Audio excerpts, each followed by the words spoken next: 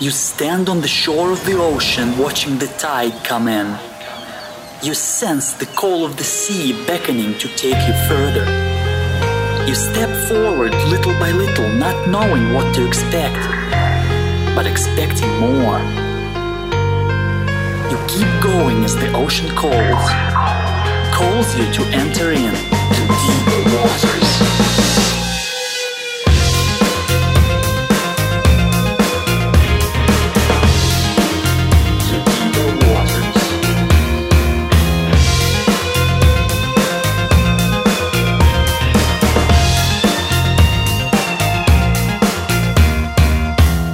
Hello everyone, and welcome to the Deeper Waters podcast. I am Nick Peters, your host, seeking to bring you the very best in Christian scholarship and apologetics.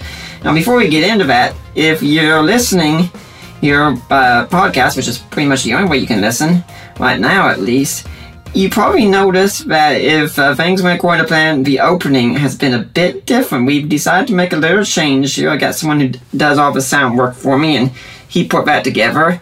And so if you really like it, let me know. I'm just experimenting here. If you say, hey, please go back to the old, let me know that also, okay? I mean, this is your show as well. I want to find out what you want to do. This is the month of January in 2017. We decided not to have some shows at the end of December because who wants to be doing an interview on Christmas Eve and they could be with their family, and pretty much the same deal for New Year's Eve.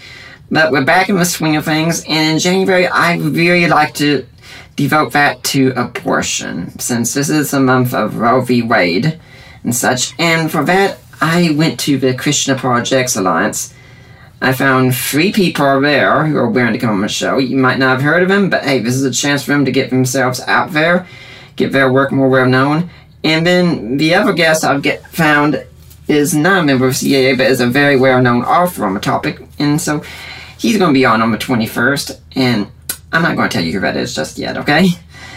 But today, we've got Ty Benbow on here. He is a professor and emerging author originally from Muncie, Indiana. He graduated with a BA in psychology from Wabash College in 2008 and later received his MDiv from Anderson University School of Theology in 2011.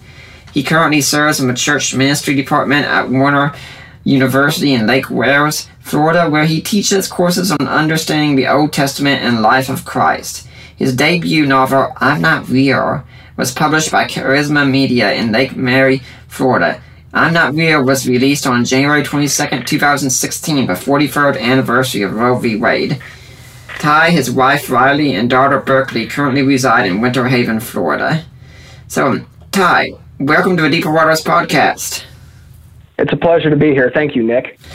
Now, since my audience probably doesn't know who you are, tell us a bit about how you got to be doing what you're doing. Well, as it pertains to the abortion issue, that story for me goes back to the year 2009. I began seminary in the fall of 2008, and one of my father's really good friends and mentors was a pastor at a church in Wichita, Kansas. And so when this man found out that I was pursuing a work in vocational ministry, he offered to give me an internship at his church in Wichita, Kansas, which led me there for the summer of 2009. Now, to most people, that's not a big deal.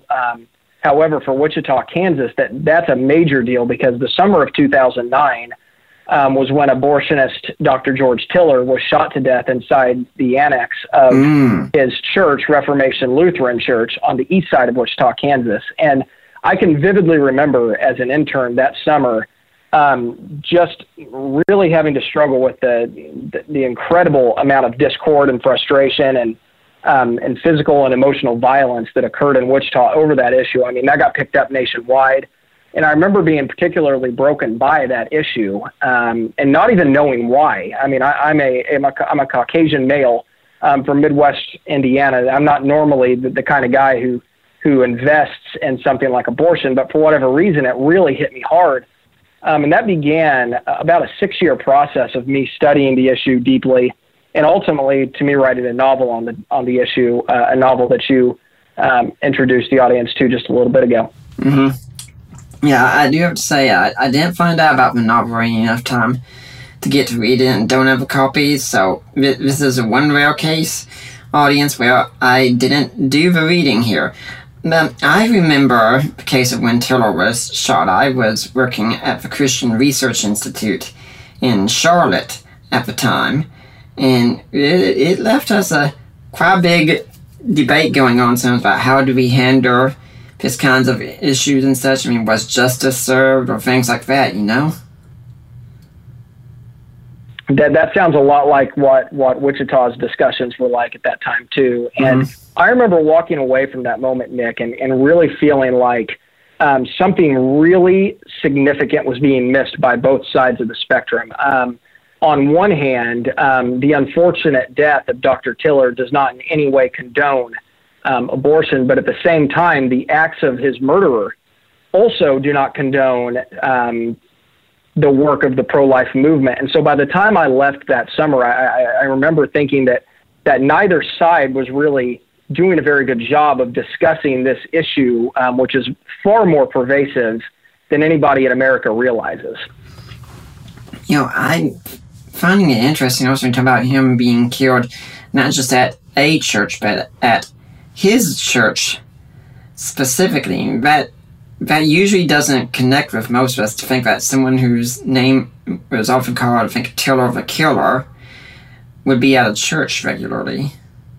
That's true, and that actually speaks to why the American Christian, and really, frankly, the Christian across the world, which I hope to talk about a little bit later today, needs to understand the ins and outs of the abortion debate, because I don't think your average American Christian understands that even an abortionist was going to a church. And so this isn't an issue where we're doing a very good job of educating our fellow brothers and sisters in Christ very well on the topic, which is why there's so much discord. And isn't it the case, Eddie, that a lot of women who do go and get abortions would identify themselves as born-again evangelical Christians?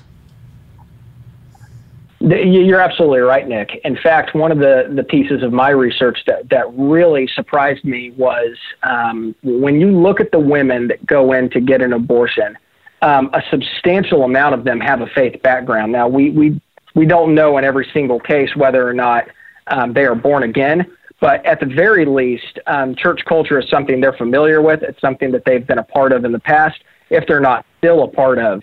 And that's across every single piece of spectrum when it comes to faith. I mean, 42% are Protestant, 27% are Catholic. That's a lot of different pieces of the Christendom spectrum, and it's important for us to understand that. These aren't women that don't understand the Christian faith or have never experienced it. These women, in a lot of cases, have been in church and have been told about the gospel. Yeah, and we can even say that these are women who were willing to say they were Protestant Catholic. For all we know, some of them might not have wanted to say anything going in to get an abortion. That's true. In a lot of cases, they don't even give up that specific information. But in the cases where they have, I mean, we're finding that 73% of women that get an abortion have some sort of faith background. And that's a number that I don't think your average Christian would expect to hear. Well, let's talk about the women getting an abortion. I got my wife a DVD for Christmas movie. One of her favorite actors in Christian movies is a man named Bruce Marchiano, and he played Jesus in the Gospel of Matthew. He does these movies called The Encounter, and a TV show called The Encounter, where he plays Jesus again talking to people. And Allison's Choice, it's a story that starts off a way we can't expect. You see this car and you don't see anyone in it, but you hear this conversation going on with guys saying, "So, do you love me? Do you? Are you willing to do this for me?" We all know what's going on. Next thing you know, this girl Allison is at an abortion clinic to get it taken care of, and the Jesus character shows up and tries to talk her out of it. I'm not going to tell you all how it ends. You need to get it for yourself. But, I mean, there's a lot of women that do wind up at abortion clinics like that they wanted to do something because their boyfriends pressured them, in many cases, and But I just think there's no other place to turn to, isn't there? That's, more often than not, that's exactly what the research indicates, Nick, and that's another reason why this is such an important issue for us to dive into deeper. There was a landmark study that was done. What year was that? It's been done over the span of 2 separate decades. And in both situations, they got the same data. This is by Feiner and Zollner. They did it from 2001. Oh, I'm sorry, I'm looking at the wrong piece of information. Give me just a moment. This is something that's been done twice over, once by an individual by the name of Mary Zimmerman, and another time by an individual by the name of David Reardon. Zimmerman first did the study in 1977. Reardon followed it up in 1987, and they found the data to be the exact same in both studies. They asked these women 2 questions after their abortion. The first question they asked them was whether or not they felt pressure to abort from the people close to them. 53% of women said, yes, I did feel that pressure to abort. And then a number that is truly heartbreaking when we're talking about this issue. The next question they asked these women was, what would happen if someone told you to, someone encouraged you to keep this child? 82% of those women said they would have kept the child if a single person would have encouraged them to do so. So these are women that don't want to do this. They do, like you said, their perception is that they have nowhere else to go. They have no other options. And because of that, they're turning to this really awful choice. And if that weren't enough, there was another situation where Zimmerman in 1977, and then later an individual by the name of Feiner followed this up in 2005, and they asked women 2 questions of their own of another study. They asked women if they believed abortion should be a legal right for women. And these women in these studies, 70% of the time said, yes, I do think this should be a legal right of mine. But then their follow-up question, Nick, was, do you believe abortion is immoral?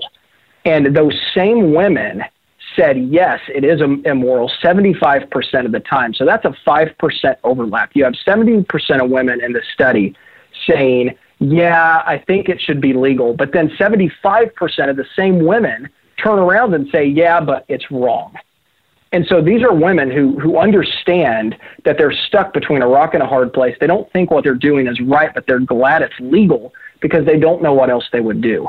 These same women, 3 out of 4, tell us that the reason that they're getting this abortion is because it would interfere with their job or with school, or because the idea of having another child just flat out isn't affordable.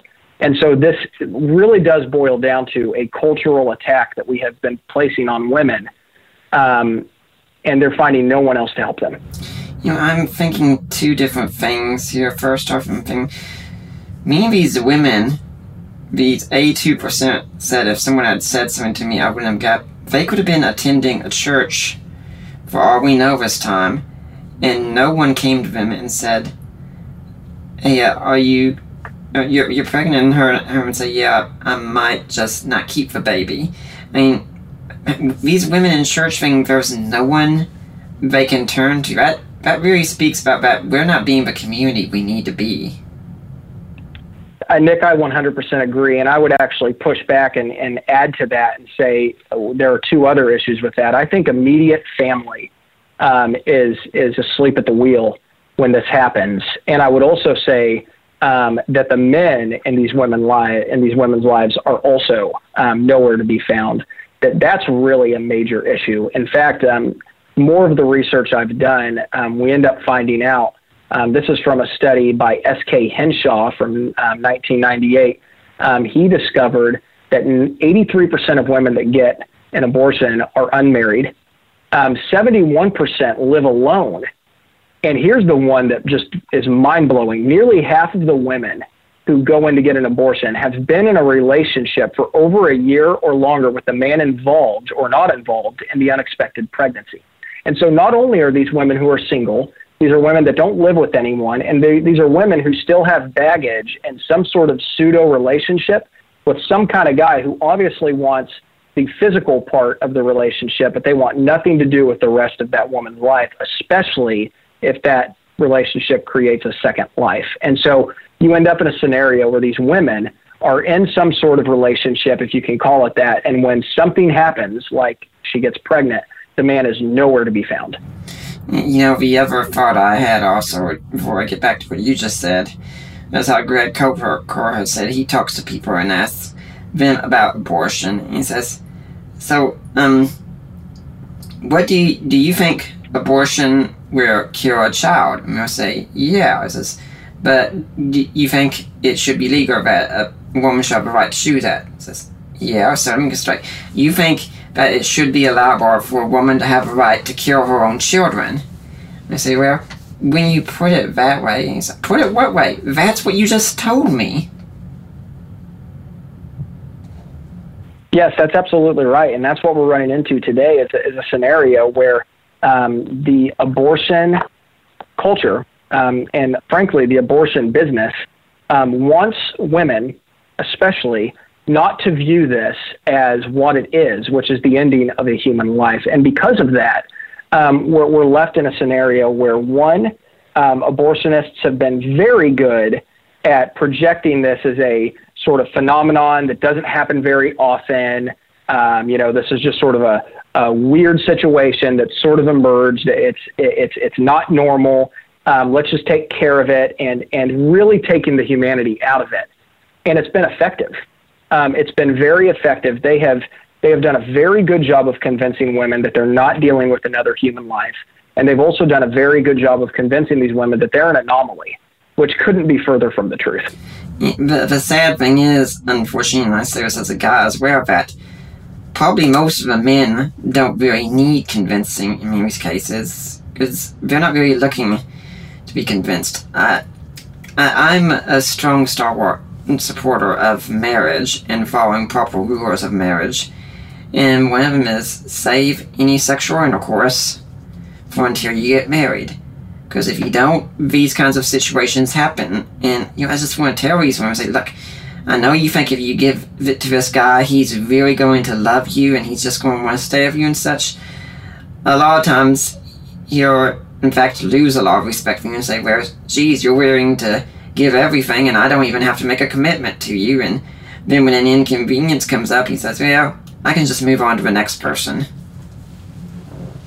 Yeah, that's certainly what's happening, and it's really it's creating some substantial problems in our society. And what I mean by that is when you look deeper into these numbers, I want for a minute, Nick, if it's okay, to help our listeners understand how pervasive this issue is in our day-to-day. I don't think the typical American understands how substantial abortion is in our lives today. Let me start by saying this.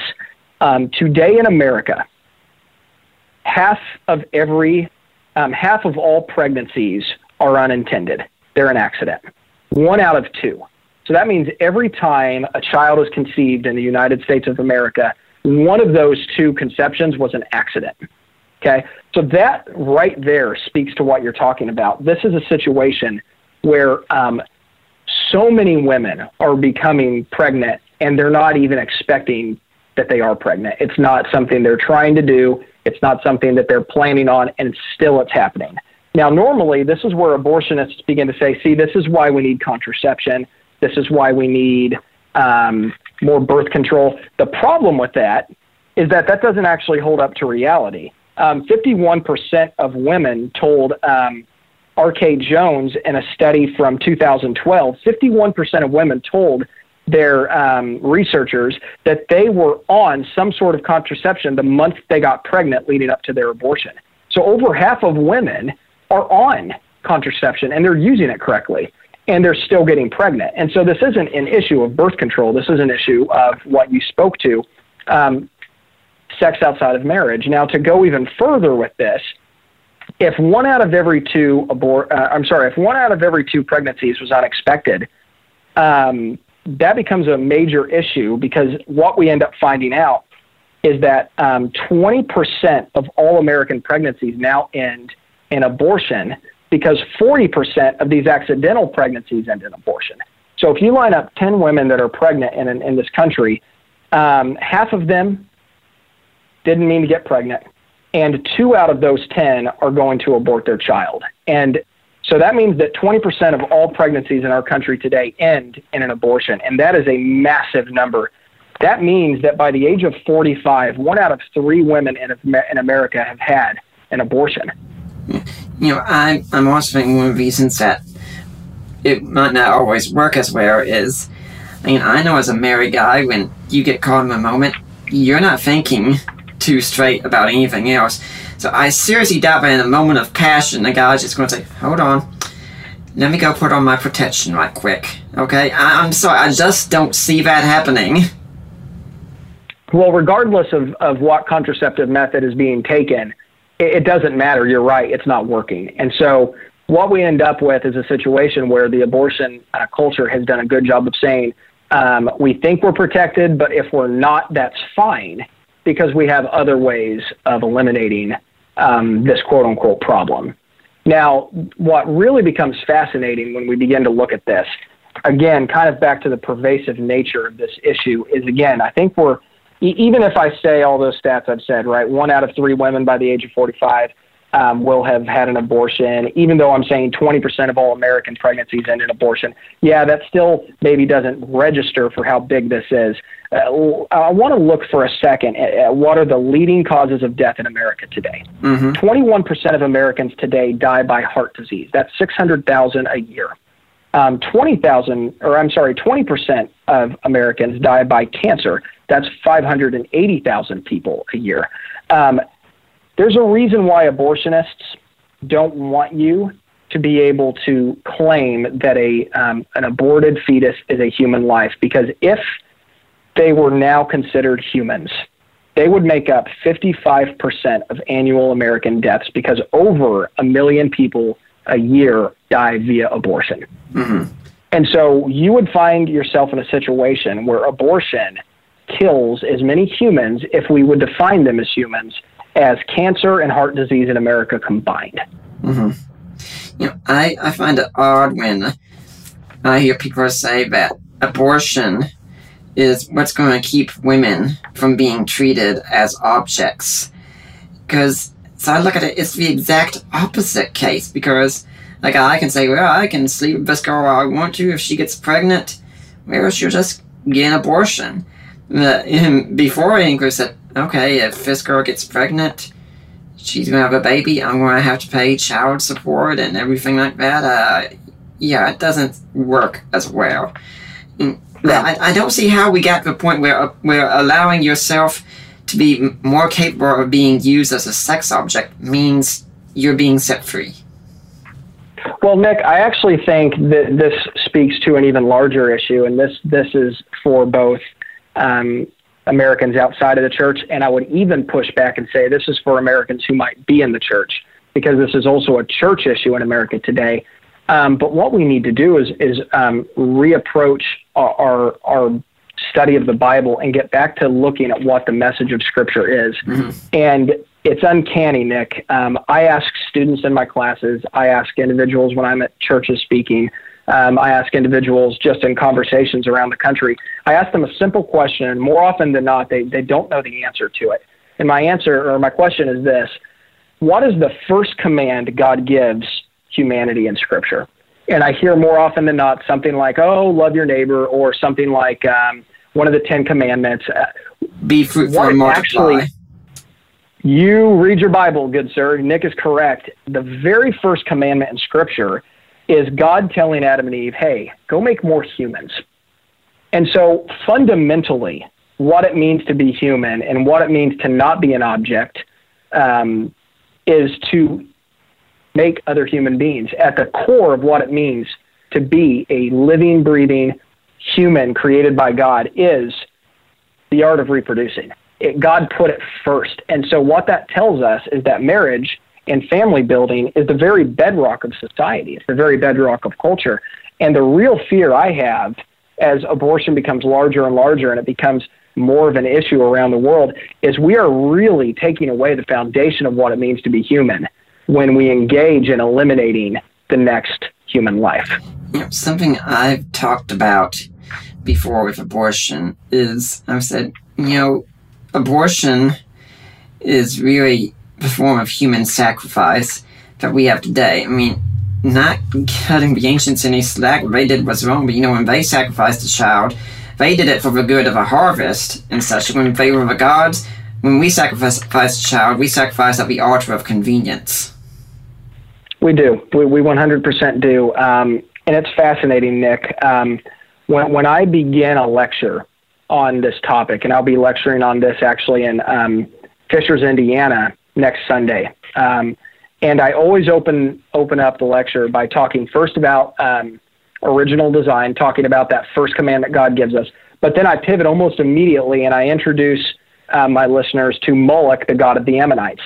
And this is what Rawlinson has to say in his book on Phoenicia on page 113. He says, the image of Moloch was a human figure with a bull's head and had outstretched arms, ready to receive children destined for sacrifice. The image of Moloch was metal, and it was heated red hot by a fire kindled within the torso of Moloch. And the children would be laid on his arms by the priest and rolled off into the fiery pit below. In order to drown out the cries of these victims, flutes would be played, drums would be beaten, and the mothers would stand without tears or sobs to give the impression of this voluntary character of offering. Now, Nick, when I start my lecture off with that and I scan the audience, you see these looks of horror and disgust, and they understand that what we're talking about is inhumane and really awful. Mm-hmm. And yet, that's exactly what we're in the business of doing in America today. We've just changed the terminology and we've just changed the method. But rest assured, we're doing the exact same thing. We call it convenience. The ancients called it Moloch. Well, let's talk about the person who might not be convinced, be they the skeptic of Christianity or even the Christian who just doesn't really know about what's going on. So say, well, how can you be sure what's inside me is really a human and a human person? In fact, maybe it is just a fetus. Maybe it is just a bunch of cells together. Well, I mean, that is something that's going to continue to be waged for years and years to come. And Nick, the really big problem with that is even in the field of science, we have to acknowledge the fact that even in the scientific community, of which I'm not a part of, by the way, so this is an outsider's perspective, but frankly, there's a lot of subjectivity in the scientific community. And at the end of the day, there are interpretations being made that warrant somebody's ultimate deep-seated beliefs. And so depending on who you ask in the scientific community, they're going to give you a different time for when a life is technically considered human.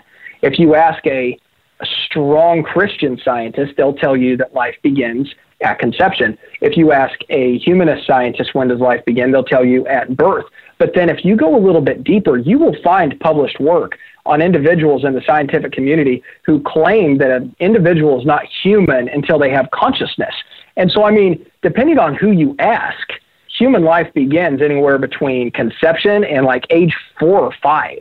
And so I can't even really, Nick, dive too deep into your question, because in the scientific community, we don't have consensus on when human life begins because they can't make up their mind because they're blinded by subjectivity. Mm-hmm. Okay. Well, then maybe we could at this point say that if we're not going to discuss, you could say, use the old analogy that if you're out hunting with a buddy and you see a rustling of bushes and if you're not sure if it's a prize buck or if it's your buddy, you just don't shoot. That's a really good analogy, one that I fully support. Mm-hmm. Well, I was listening to Fox News the other day. We were doing some things around my house, and there was a whole lot of talk about the Planned Parenthood. I think Trump is going to defund Planned Parenthood more, and Planned Parenthood saying, we provide all these services for women, they're just not getting anywhere else. And that sounds very persuasive to a lot of people, I'm sure. But count me skeptical of that one. Well, the first thing I'll tell you is once the discussion veers into that discussion, what you start to notice is that you're starting to deal with apples and oranges.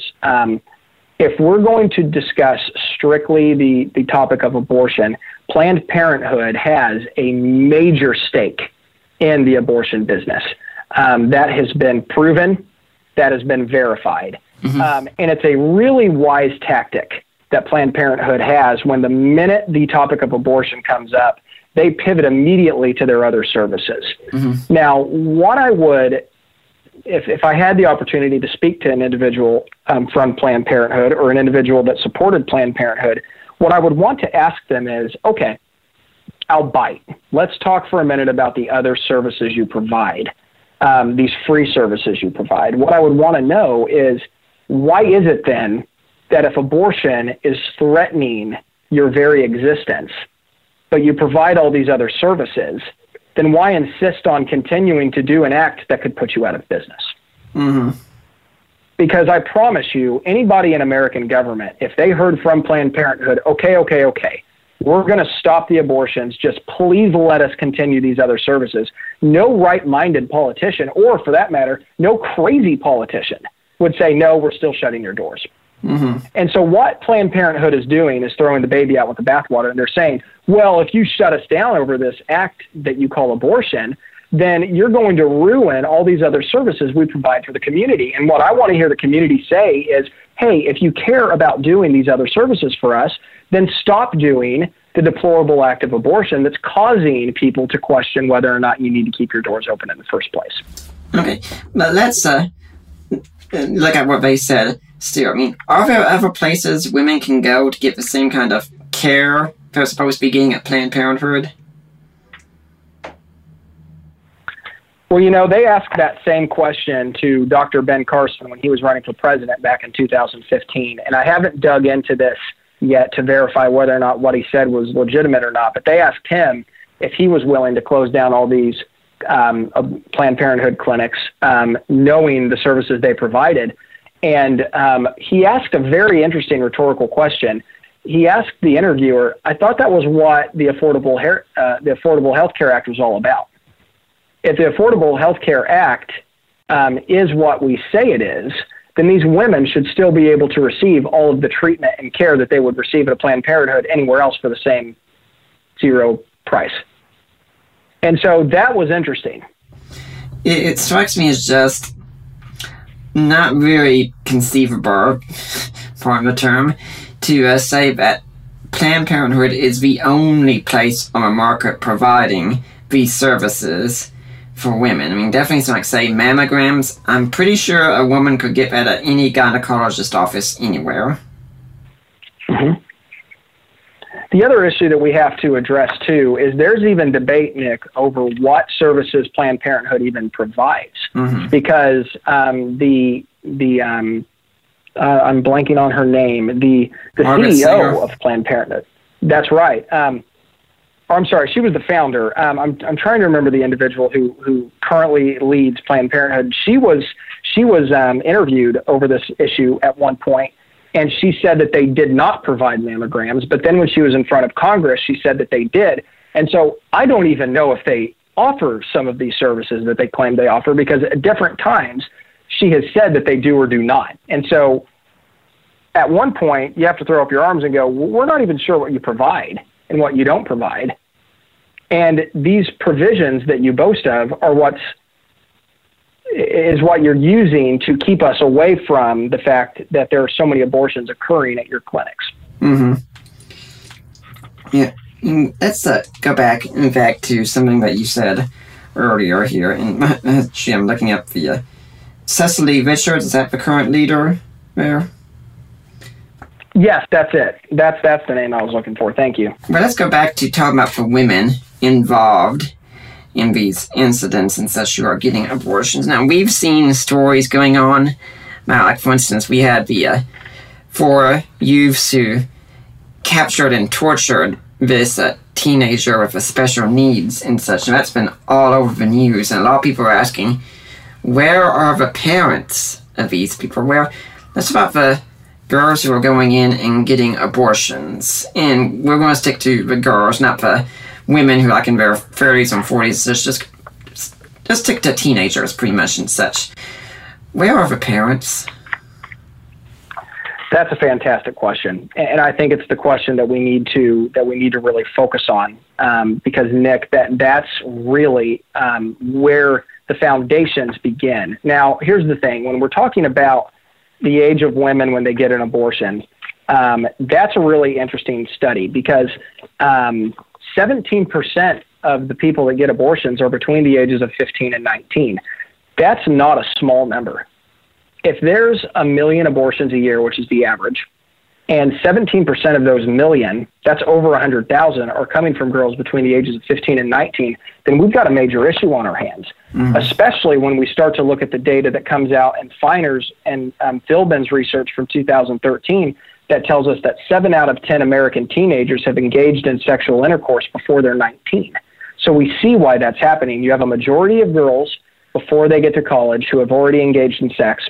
And because of that, we have over 150,000 girls a year from that age bracket that are getting pregnant and ultimately seeking an abortion. And so not only is it where are the parents, but at the end of the day, I think what we need to tell ourselves is where is all of the leadership that a girl at this age ought to be receiving? Where are the youth pastors?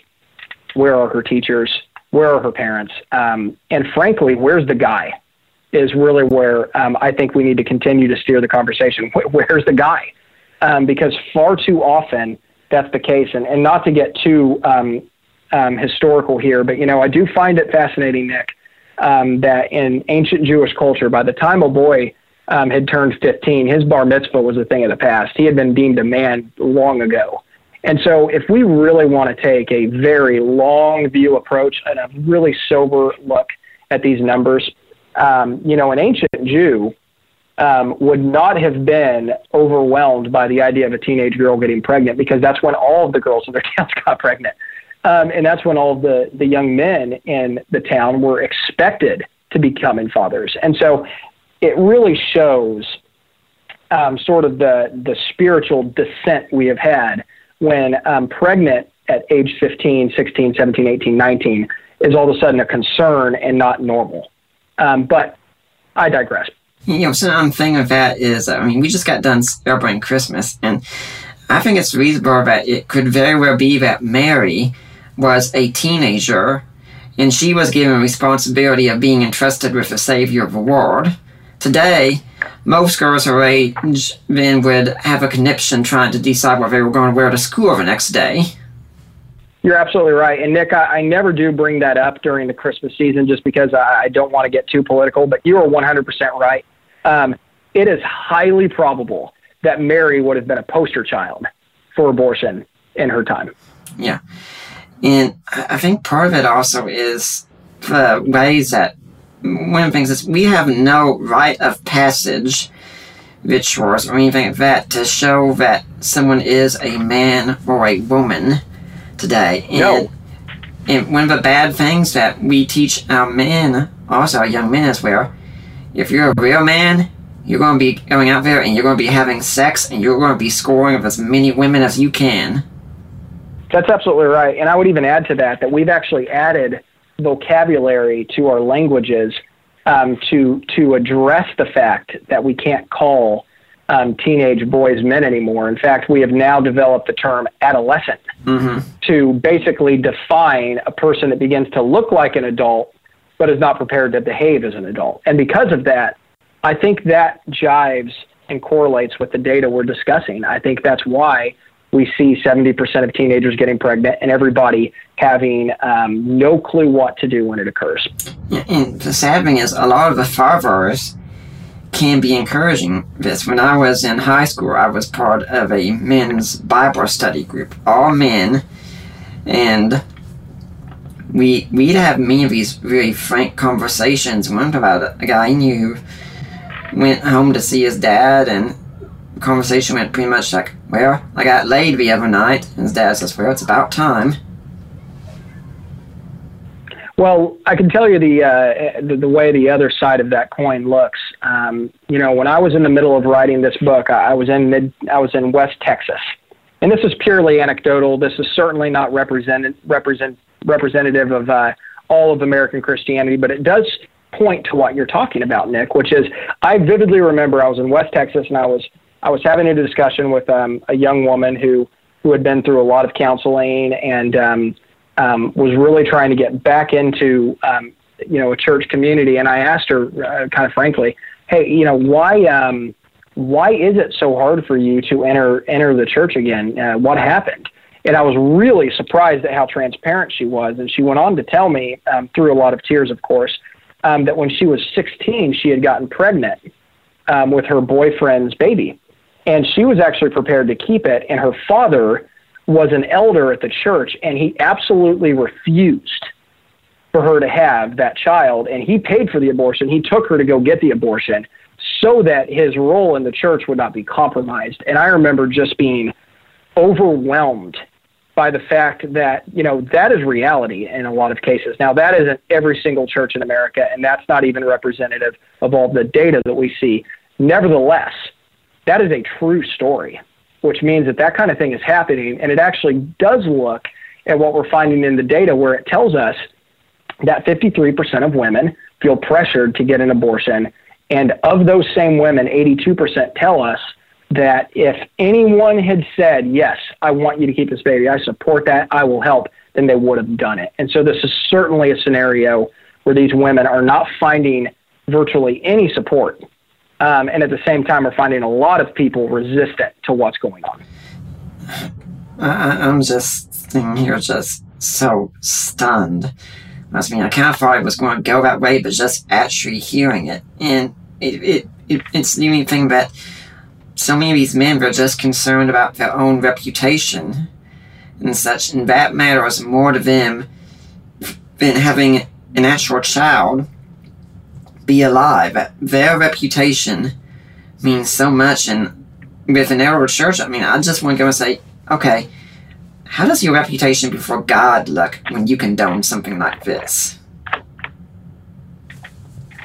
That's the million-dollar question that I think really drives this issue, and it's why I feel so strongly about presenting almost exclusively to the Christian American, because that's the question that I think has been missed and been avoided for far too long, which is, at the end of the day, Nick, abortion is a spiritual issue. And you don't enter into the discussion of abortion. Should I get one? Why am I being forced to get one?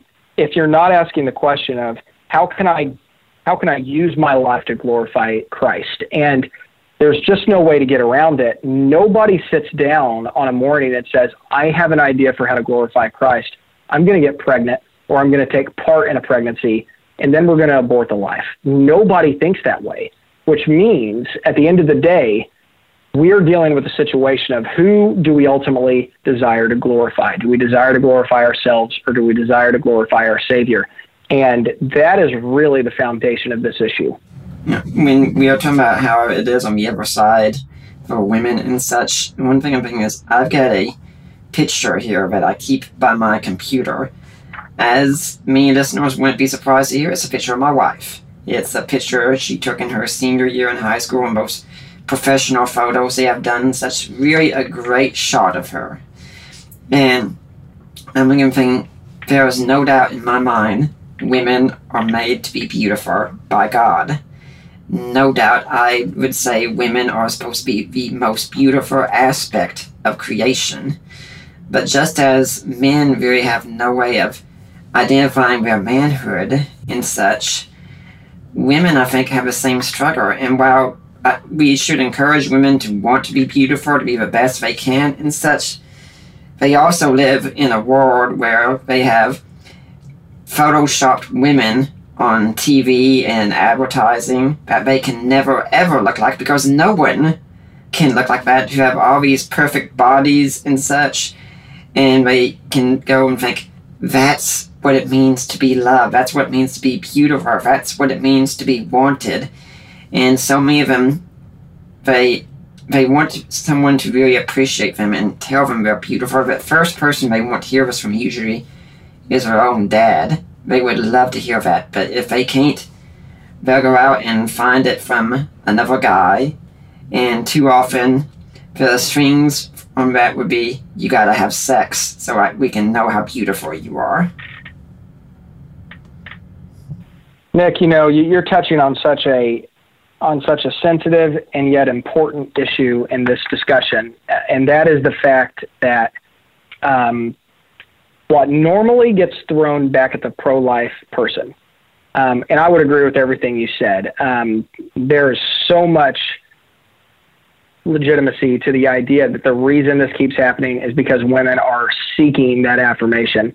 And here's what's fascinating. More often than not, a pro-abortionist will engage in debate with a pro-lifer, and they'll say something along the lines of, you know what, you're just anti-women. You want to take away these rights from the woman. You want to take away from, this, and you want to pigeonhole her identity to one particular thing. And yet, there's something fascinating about what they're saying that I think gets missed. And there's two things that I would want to engage with on this. The first one is there have been roughly 58 million abortions since 1973, legal abortions in America. That means that there have been 29 million unborn females that have been aborted in the name of women's empowerment. I don't understand how that's pro-women. Right. And the other thing that I would add to that is there have been a multitude of studies on the issue of what happens to the woman post-abortion. And I just want to read off a list of statistics here, and this is going to be sort of rapid fire. So I would encourage the listener, you might have to pause play to catch all of them. But there is substantial empirical evidence that abortion is both mentally and physically traumatic to the woman who gets the abortion. And here's what they look like.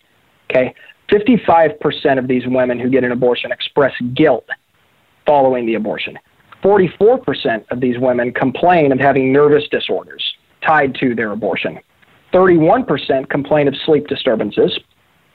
31% also admit that they regret their abortion outright. So that's 3 out of 10 of these women say, I flat out regret doing it.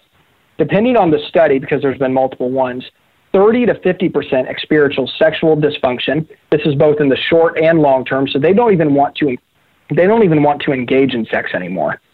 And 25%, 1 out of 4 of these women, visit a psychiatrist because of their abortion. Now, what's fascinating is if you take those 25% of girls and make a study particularly for them, here's what you find out. Those women who reported this post-abortion trauma and sought a psychiatrist, of those women, we find out that 80% of them identify themselves as self-hating, 49% report drug abuse, 39% report increased alcohol consumption, 60% of these women have suicidal ideations, and 28% of them have actually attempted suicide. And so I look at these stats over and over again, and I continue to read these studies, and I think to myself, I just don't understand how the pro-life movement has done such a poor job of marketing itself that they can be deemed the people that are anti-women. When I'm hearing this also, you said a lot of women have no interest in sex anymore, which I can understand. I've also heard that some women will go out and they'll have sex again, and their plan is to get pregnant again and to have an abortion again because they think they deserve to be punished again for what's happened. Now, it's interesting. I don't have any data on that, Nick. I don't necessarily doubt it's true. But on the other side of that, of what you've just said is the other statistic that I just continually can't fathom its reality, but it's verified. It's from a study. There's no getting around it. But at the end of the day, what we don't understand is that 61% of women who get an abortion are already mothers. That comes from R.K. Jones and Feiner, 2010. 61% of women who choose an abortion have previously given birth. So these are mothers 6 out of 10 of the times. And so this is a situation where it leads us back to the notion, Nick, that this is an issue where the family is non-existent, as is the male in the situation, that a woman can already be a mom, get pregnant, and not think it's possible to have another child. Mm-hmm. When we were talking also about how the pro-life movement is seen as anti-women, I've put up some posts on Facebook for my status. I've been seen as anti-women, But I think if anyone really examined them, they'd be the exact opposite. For instance, I usually post something on marriage every day I'm on Facebook, which is every day except Sunday. And one day I posted about how Steven Crowder had shared a story about how he and his wife waited for marriage to have sex, and how glad they were that they did it, that it was worthwhile and such. And I posted the same kind of things, and you know what? Allie and I did that too, and it's worth it. We are glad we waited. And I just want to encourage you. I said, women, I'd like you to really think about how much do you think you're worth? I mean, what is it? Are you worth dinner and a movie, 3 dates, a month, engagement, a year?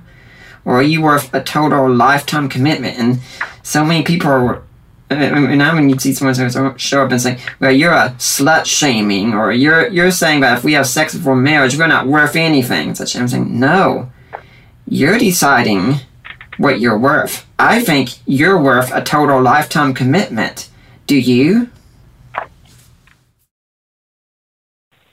That's the $1 million question, Nick, and I support what you're saying 100%. In fact, there's other data to suggest that what you're saying is something that women need to hear. There's a lady by the name of Amy Kramer who wrote an article called The National Campaign to End Unplanned Pregnancy. Mm-hmm. And there were a couple things that came out of this article that were fascinating to me. The number one piece of advice that senior girls have for younger girls in high school is that it's okay to be a virgin when you graduate high school. In fact, more than 8 out of 10, 84%, in fact, say that it's important for younger girls to know that. And that comes from senior girls, 87% of which have already had sex themselves. So here's what's interesting. Later in that article, Amy Kramer reports that over 3 out of 4 girls, 76%, have had sex, and they said that they would change something about their first time, which means it wasn't that great. And what's really fascinating is that a sizable majority of these senior girls, 79%, say that they felt pressure to be sexually experienced in high school. And they say, and more than half of those girls say that the pressure came directly from their friends. And so this is a campaign that needs to be started very early. I mean, when we're talking to girls who are 12, 13, 14, 15, even at that point, they need to be told, listen, the value on your life should not revolve around your sexual activity, because there are so many girls that come before them that will attest to the fact that what they're pursuing is something that really does need to be cradled and unleashed at the appropriate time. Because so many girls, and these aren't even necessarily Christian girls, these are just girls across America. We have no demographic information on them, and a massive majority are saying, my first time wasn't that great. And girls underneath us, you need to know it's not that big a deal if you wait. So they're basically, all these senior girls are broadcasting. 80+% of these girls across high schools in America are broadcasting that sex is not that great in high school. Mm-hmm. That's coming from the women. Yeah. When you're saying this, I'm thinking that, you're probably not going to be able to do as much if you feel pressured, if you feel like you have to do things, if you feel like you're being tested. In fact, that's what our whole culture today of things like living together and such do. It's in many ways saying, we're going to test one another in the bedroom and see if they're good enough. Well, how are you going to be doing your best? I mean, it's like doing a test. Anyway, many of us know many things, and as soon as we go in there to the testing room, our knowledge goes out the window because we're nervous. Sure. Now, when you were talking also about 12, 13, 14, 15, I'm thinking, we need to go younger than that. I mean, one of the things I was thinking was that what the women need when they're growing up, if they have the father there with them, if not, they at least need a father figure there with them. Someone who is consistently telling them, not even bringing up sex yet if they're too young, that they think they're beautiful and how much they're worth, and fathers really need to be spending some good one-on-one time with their daughters. I agree, Nick. In fact, if there are dads listening to this podcast, or dads that or men who aspire to be dads, one thing I would have you write down in your smartphone and save for later is what you ought to tell your girls if you have daughters someday when they're kids, is you need to tell them, daughter, you are beautiful before a boy tells you you are. Mm-hmm. That is, I have a daughter who is 5 months old. She doesn't understand the words that I tell her yet, but I promise you, I tell Berkeley all the time when I'm holding her, Berkeley, you are beautiful before a boy tells you you are. And that's important. Like, I 100% believe what you're saying, Nick, that a girl cannot hear young enough in their life that they're beautiful and that they're treasured. And that's not saying that if you do that your daughter is guaranteed not to engage in sexual activity before marriage. That's not a guarantee for anything. But it trims down substantially the emotional and mental struggles that girls have that lead them down the road of sex before marriage. It's not a perfect defense, but it really does combat a lot of the nervousness and concerns that a teenage girl has that leads them down that road. Yeah, something I tell people in the apologetics community, Allie and I don't have any kids yet, maybe someday, but what I tell them is, and I presume I'm talking to men, but if you're a woman and you're in apologetics, just reverse it for you're with your spouse and say, look, guys, you and I, we love doing apologetics, we enjoy what we do, but I want to be clear to you on something. If you're not feeling well or something like that someday and you need to take a break, you are not the only one doing this. There are several other people that can take up the slack for you and do the apologetic work that you can't do for the time being. But when it comes to being a husband to your wife or a father to your children, no one can take up the slack for you. No one else can have that position where they shouldn't, because if you don't, chances are someone else will take that position. So if it comes between what you're doing for your career and what you're doing for your family, remember, your family comes first. Well, and I think the reason why that's important, Nick, is because I think what a lot of individuals in some sort of ministry capacity, whether they're apologist or a pastor or whatever their role might be, is they mistake their ministry as something that doesn't include their family. And I think that implication out of the gate is a bad look at it, which is, I think your ministry doesn't need to include your family. I think your ministry begins with your family. I vividly remember being at a Christian ministers conference in Dallas, Texas. I don't remember who the speaker was, but he was the pastor of a massive mega church. And I remember him looking out at the crowd and saying, listen, you guys all need to warm up to the idea that your ministry really is your kids. Mm-hmm. Yeah, when back in last year, I think it was October or so, on October 1st, there was no show that I did that day. Why? Allie wanted to go to Anime Weekend Atlanta. I'm the one who takes her. She can't drive, so I took her there, and I'm the one spending time with her. And she said, aren't you going to do a show this week? I said, nope, not doing a show. You come first. And she always does. Now, I mean, of course, there are times that emergencies might happen and I have to do something and such. And then also I'm thinking that if you follow me on Facebook and you watch every day that I'm on, I am posting something about loving my wife every day. And the reason is because I want people to know I love my wife and I am committed to my marriage, and I think that in itself is a ministry. And I just try and encourage couples, like, if you two are on Facebook, everyone on Facebook should know you two love each other. And when I hear people compliment me on the love I have for my wife and such, it is one of the highest compliments I ever receive. It is, and at the end of the day, there should absolutely no doubt in the mind of a woman whether or not her husband loves her. And you're right. I think it's really, and I don't want to come at this, from a high horse perspective either, because, there's always room for improvement when it comes to how a husband treats his wife. Mm-hmm. But you're absolutely right. At the end of the day, men can never aspire enough to really love their wives. And the reason why, and again, kind of steering this back into what I find myself so concerned about when it comes to American faith and American culture, Nick, is at the end of the day, the reason I care about men loving their wives is because there's a trickle-down effect to this that influences our entire nation, which is your kids notice how you treat your spouse. Right.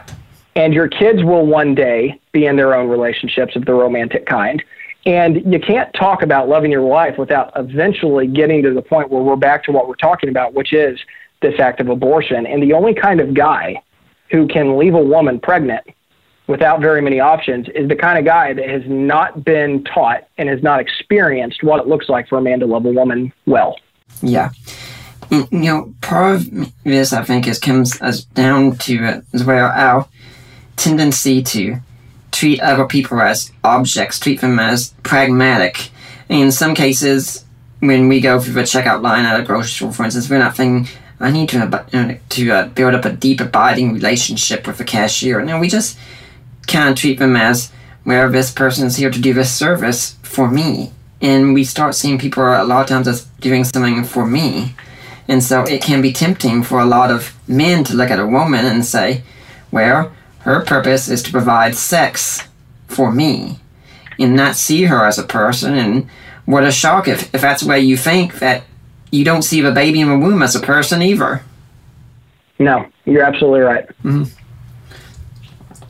And, when we talk about fathers and daughters spending time together, one thought I still had is, even though Allie and I have been married 6.5 years nearly, that there are still times that her dad will come over, and what they'll do is they'll go out and look at trains together. That's their big thing. It's a father-daughter thing. Every time they say they're going to do that, I stay home entirely, because that father-daughter time is still very important to have. And I mean, fathers out there, you really just don't know the impact you have on your daughters. It's powerful. You're absolutely right. You're absolutely right. There's no other way to get around that. And it really does play in our world today, because, I mean, the more you study something like abortion, the more it becomes clear that what these women need more than anything else is support and affection. And they need to know that they're more than this situation that they're experiencing, because they haven't been proven by anybody else near to them that that's the case. And they need to know they're more than just sex. Absolutely. Something else when we talk about that kind of mindset that young people especially have today is, it always strikes me as a contradiction that if a man sleeps with a bunch of different women, where he's a man, that's what a man does. If a woman does the same thing, she's a slut.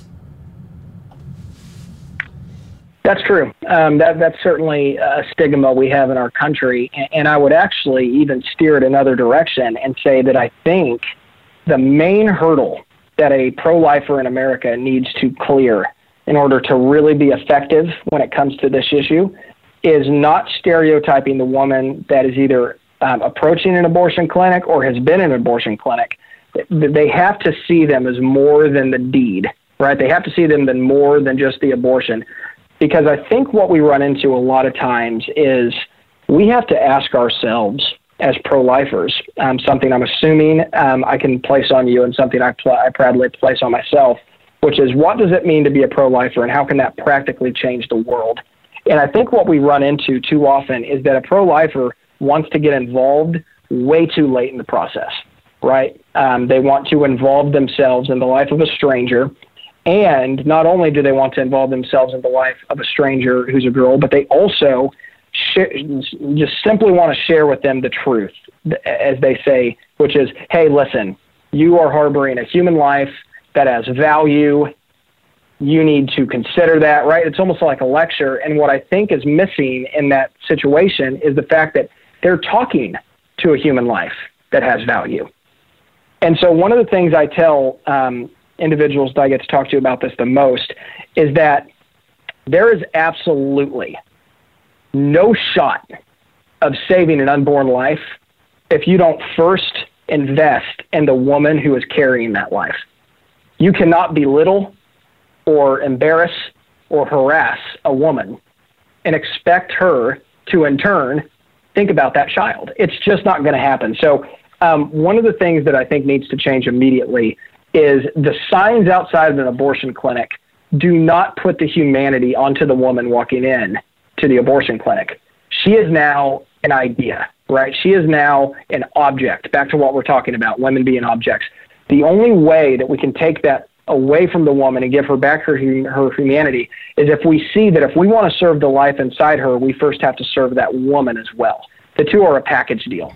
I'd like to remind everyone at this point you're listening to the Deeper Waters podcast. I'm Nick Peters, your host. My guest is Ty Benbow. We're talking about women seeking abortions and the case of men involved with them as well. But if you're listening next week, we're going to have another member of the Christian Apologetics Alliance here. Elijah Thompson is going to be my guest, and we're going to be continuing talking about abortion again. And he's done a lot of work, I think, on Judas Jarvis Thompson's violinist analogy. He's got some things he wants to share there, I think. So just be tuning in next week if you want to hear more about the topic of abortion. As we are coming back to this, one of the things I was thinking when you were saying that is we do the same thing a lot of times with a counterpart in evangelism, that what we often want to do is focus on getting converts. And personally, I don't like the word convert. I don't like talking about getting conversions and such, because what it seems to me like too often is we're interested in getting a person to sign on the dotted line and say yes to Jesus, and then we do nothing with discipleship or anything like that. It's just, okay, they're in, let's move on to the next person. And too often, I think, in cases of abortion, looking at that, we can look and say, okay, this woman has a human child, we need to get the life saved. Oh, good, she said no. Okay, let's go on our way, let's go to the next one. I agree. Yeah, it becomes a scenario where it's like, hey, I did my part. I held a sign. I reminded that girl who has no other options that what she's doing is wrong. I've done my part. I'm a pro-lifer. And what you realize is all of a sudden you forgot that you've mistakenly detached the woman, the would-be mother, from the unborn life that you're saying that you're trying to protect. And we will not be successful in rescuing a single unborn child from abortion if we don't first touch the life of the woman that's carrying the unborn life. We flat out won't. And so I've actually said routinely, Nick, that I think one of the strategies that the pro-life movement ought to start to implement is kind of putting their money where their mouth is, or put their money where the sign is, and just keep the signs but change what they say. Can you imagine what it would look like if a young woman who felt like she had no other options and no support was walking towards an abortion clinic and she saw a series of signs from a local church that said something along the lines of, we don't know your name, we don't know your story, but we love you, and we'll pay whatever it takes to keep that child living. Mm-hmm. What would it look like if the local church decided, hey, you know what, we're going to serve that woman to the point where she doesn't even consider the idea of an abortion? And I think it's good for a church to do that as a whole, because no doubt there are a lot of individuals who are pro-life who can't do that. My wife and I couldn't do that right now, but the church as a whole is different. Nick, that's 100% true. And I'm going to, if I have your permission, kind of wade into some tricky waters here, but I think they're important waters for us to navigate. Here's what I always kind of conclude my lecture with, and it's a challenge to the local American church, and it's one that we can't take lightly, because you're right, Nick, an individual alone, more often than not, probably is not in a fiscal position to do this kind of thing, right? There are some upper middle class and upper class families who can fully fund the woman carrying a life to term, but there are a lot of individuals who cannot. The churches can, and I want to share these statistics with you, and I'll do it as gently as I can. But at the end of the day, the data kind of speaks for itself. There are 1 million abortions annually, on average. However, there are 300,000 churches nationwide. So if each church in America, just think about this for a second, if every church in America committed as part of their central Christian vision that they were going to stop at any cost one abortion every season of the year, one in the spring, one in the summer, one in the fall, one in the winter, If every church in America put their fist on the table and said, one abortion this season, we are stopping. 1.2 If every million. church did that, Nick, there wouldn't be any more abortions. Mm-hmm. It would cease to exist. No laws would have to be passed. No legislation would have to be churned through Congress. Abortion would be extinct. And on that same topic, there are more churches in every single state in America than there are kids in foster care. If less than one church, or if every church took less than one kid on average across the country, then the foster care system in America would cease to exist. So the question then that we have to beg ourselves then is, why is there foster care and why is there abortion? And unfortunately, and this is kind of where the topic gets a little iffy and people don't really like to hear it, but if you start to peel back the onion and look at how churches spend their money, 90% of the tithe never leaves the walls of the church. It pays for the building, it pays for the property, it pays for the pastor's salary, and it pays to keep the program running that happens every Sunday morning. That means 10% of the tithe is left for these things. And so the reason there's a foster care system, the reason why there's still over 1 million abortions on average a year, is because the church isn't spending their money on the kingdom of God, they're spending it on the program. You know, when I lived in Charlotte shortly after I got married, we went back to Tennessee once. It was my birthday, I remember, and it was a Sunday. And we went to the church I had attended back in Tennessee then. And people were glad to see us, but we let them know how things are. We said, it's tough. We're in a very hard financial situation. We still are. It's just very, very tough. And then I heard in a sermon the associate pastor talking about the recent ministry work that they had done, and $2 million they had invested in the ministry of basketball.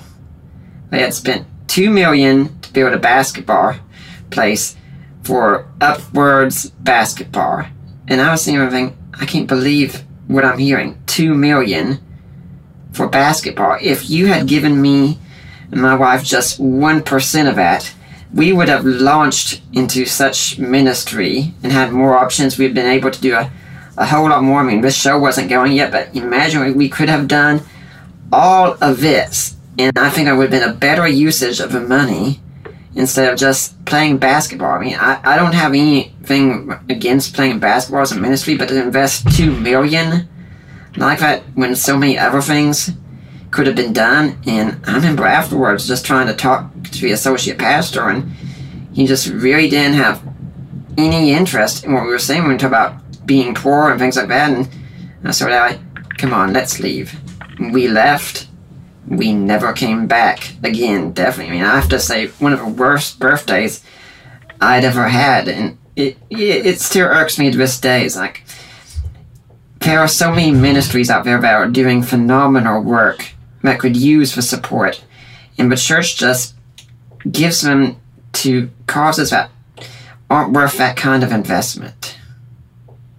You know, and I think the thing that I always sort of retreat back into when the conversation goes this route is a lot of the times these churches aren't even aware of these realities. That's one of the reasons why I find it to be a privilege that I get to speak on this issue.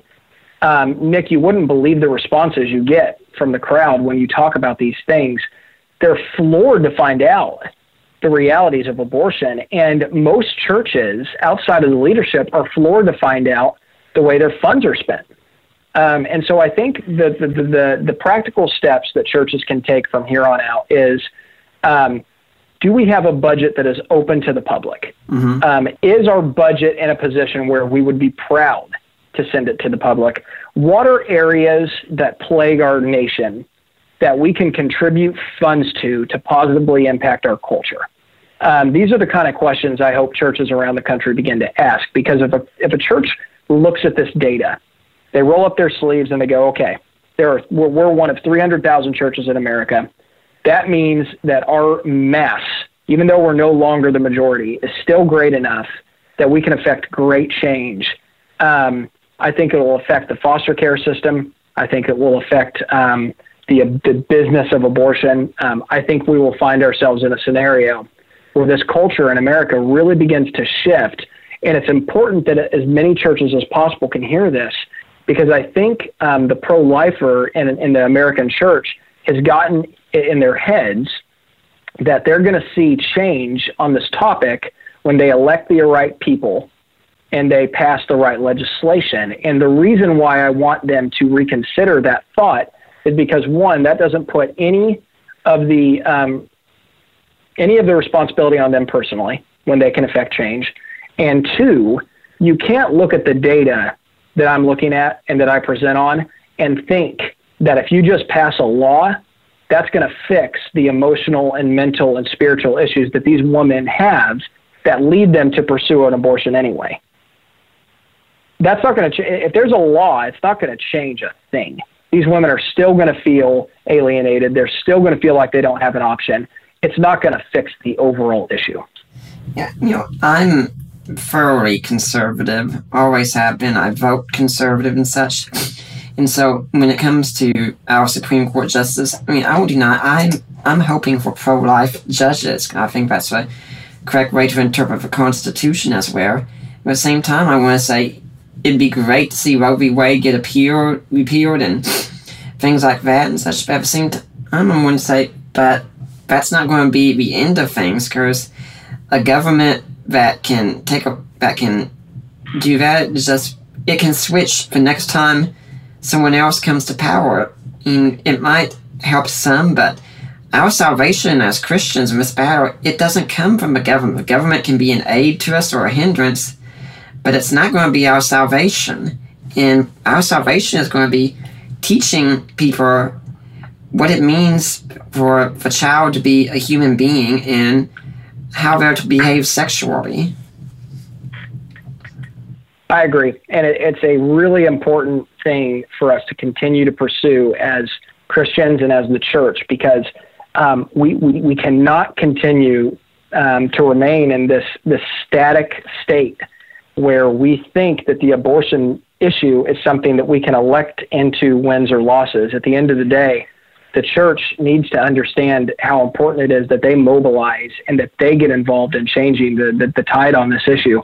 Because you're right, policies and laws shift and change, and they're only as strong as the next administration and the next Congress. And it's really important that the churches understand that even if a law gets passed, these are still humans, these are still women, these are still unborn children that need the support of the church and they need the hope of Christ. And none of that is going to happen if they don't get involved. I think part of the reason for this also is that our churches have really become so me-centered. Our songs, so many of the songs are about what Jesus is doing for me. So many of our sermons, they're purely application on how I am supposed to live and such. Now, you need some of that to be sure, but I'm not used to going to churches and hearing something about the history behind where we believe in such. We lived in Knoxville. Ari and I went to a great church together. It really did do this kind of thing. And I remember my roommate back in Charlotte before I got married. He and I are still very good friends today. And I still remember texting him during one service. Yes, they actually encouraged us to use our phones. In fact, you could text in your questions. For those who want to know about it, just look at my interview I did with Matthew Peoples at The Point here. But I texted him and said, I cannot believe it. I'm actually hearing a sermon about the conquest of Canaan. And it was just really incredible to me to hear that. But no, we go to our churches and it's all about me, me, me, me, me. What a shock we don't think about other people. And that's really where this debate ends and where it begins, is whether or not you're concerned with your fellow human. And this isn't just an issue in America. In fact, the title of this sermon I give whenever I get the chance to different churches is Abortion, America, and the World. And if I have your permission, Nick, what I'd like to do for just a minute is sort of give the listener sort of a 30,000-foot view of what abortion looks like across the world. Go ahead. what do we have to look forward to is kind of how I position it. It's how I ask it is, well, what does it look like down the road for us? Okay, and I want to focus on three countries in particular. I want to focus on Japan, I want to focus on the United States of America, and I want to focus on India. Japan is 24 years ahead of America. They legalized abortion in the year 1949. America, of course, in 1973. And India, to this day, possesses some of the strictest abortion laws in the entire world. In India, for a woman to get an abortion, she needs confirmation from two different doctors, independent from one another, that the life inside of her poses enough of a threat to her that she can't deliver. And if she doesn't have that, then she can't terminate the pregnancy. So India has extremely strict laws on this. Japan's 24 years ahead of America. Of course, we understand where America lies. Now, here's what's fascinating. In Japan, there are currently 16.6 million Japanese who are between the years 15 and the time of birth. So 0 to 15, there are 16.6 million Japanese kids. That might seem like a big number, but what we don't know is that there is one less person in that demographic of Japan every 100 seconds. There are more kids aging out of that age bracket than there are kids entering it. Okay, so that's a shrinking demographic, 0 to 15 in Japan. At the same time, there is a diaper company in Japan called Unicharm. They're the largest diaper brand in Japan. And in 2015, they reported for the first time in their company's history that they sold more adult diapers than baby diapers. Wow. So Japan right now is putting more diapers on their elderly than they are on their children because there are far more adults than there are children. So they are literally, as a country, shrinking their 0 to 15 demographic while their aging demographic continues to grow. That's not good for them. Meanwhile, India, and this is always where you kind of get the biggest, eyeball look in the crowd. India currently, as a nation, has more honor students than the United States of America has students. Wow. Yeah, more honor students than America has students in total. And so what I always want to ask the people I'm speaking to, and what I'd ask your listeners now, is who then is prepared to lead in the 21st and 22nd century?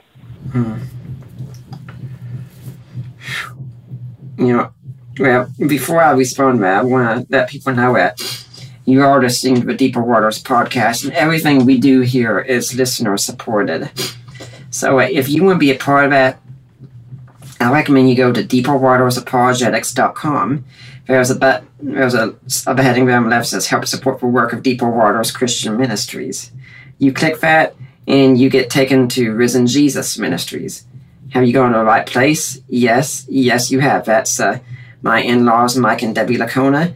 They do our fundraising for us. Debbie is a financial guru who specializes in ministry taxes. Sounds like a pretty good choice to me to handle that. And she will take your donation, and when you get in touch with me or Allie or Mike or Debbie or some combination of us, say, hey, I made a donation. I want to go to Nick Peters. I want to go to Deeper Waters. They'll make sure we get that donation. It will be tax deductible. If you can be a monthly donor, that works even better. Then also you can buy ebooks that I've either written or co-written. You got ones like the one I've written, A Creed for the Ages. And then you've also got ones that I've co-written, such as Defining Inerrancy, which since Mike Lacona's latest book has come out, which we are definitely going to be interviewing him on sometime about that. That book is probably going to be even more relevant right now.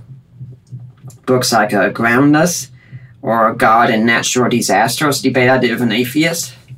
You can also buy jewelry. Now, guys, you might not have noticed this, but for women in your life who do want to know they're beautiful and such, jewelry seems to help with that sometimes. So you can go to the store that we have here. It's ran by a Christian friend of mine, Premier Jewelers. And you can order something, and whatever you order, 25% of that will go to Deeper Waters. So guys, you can get something special for your wife, and you can make up for that future screw-up that you're about to do, or for that past screw-up that you've already done. Because we know you're in one of those two positions right now for a woman in your life. And if you can't do any of these, please consider going on iTunes and leaving a positive review of the Deeper Waters podcast. I really love to hear it. Now, Ty, do you have an organization or a charity you'd like to see people donate to? You know, I'm really glad you asked that, Nick. I don't have a particular charity that I would want to steer the listener to specifically, but I do have a word of encouragement, which is, for me personally, what I care most about is that the listener support whatever local ministry is in place concerning abortion. If there's a women's clinic, if there's something where people are determined to positively influence the issue of abortion in their local area, I would ask that you generously support them. Now let's go to what you were saying, and my ears kind of perked a bit when you mentioned Japan, because my wife is fascinated with Japan, loves everything about Japan except for their food, and it is my dream that one day I will be able to take her to Japan for a vacation sort. So I was paying attention definitely when you said that, and one thing I know from her is that I think less than 1% of Japan also is Christian, and that's quite concerning, and that could be part of a problem, in fact. I agree. Yeah, in fact, I think what since we're on the topic of, hey, how can the local church continue to make a positive influence on the world that they're not currently doing as best they can? I think another thing we could talk about is what part of the world in particular really needs the most attention. And it's interesting. Japan is a first world country, right? They have liberty, they have wealth. It's not incredibly dangerous, but you know what? It's a spiritually dark place.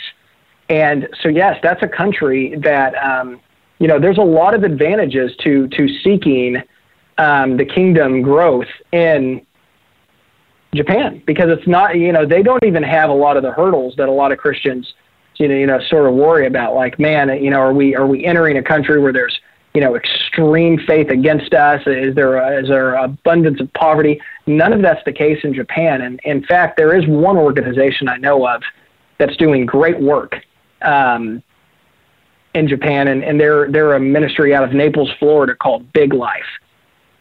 Their website, if you guys want to visit it, it's really easy to remember. It's just big.life. Super easy to get to. They're doing work around the world, but in particular, they're doing really great work in Japan. And that's one place that if you do have a desire to see really great work for the kingdom of God done in Japan, Big Life is a place that I know of that I would endorse, saying, man, they're doing great work there.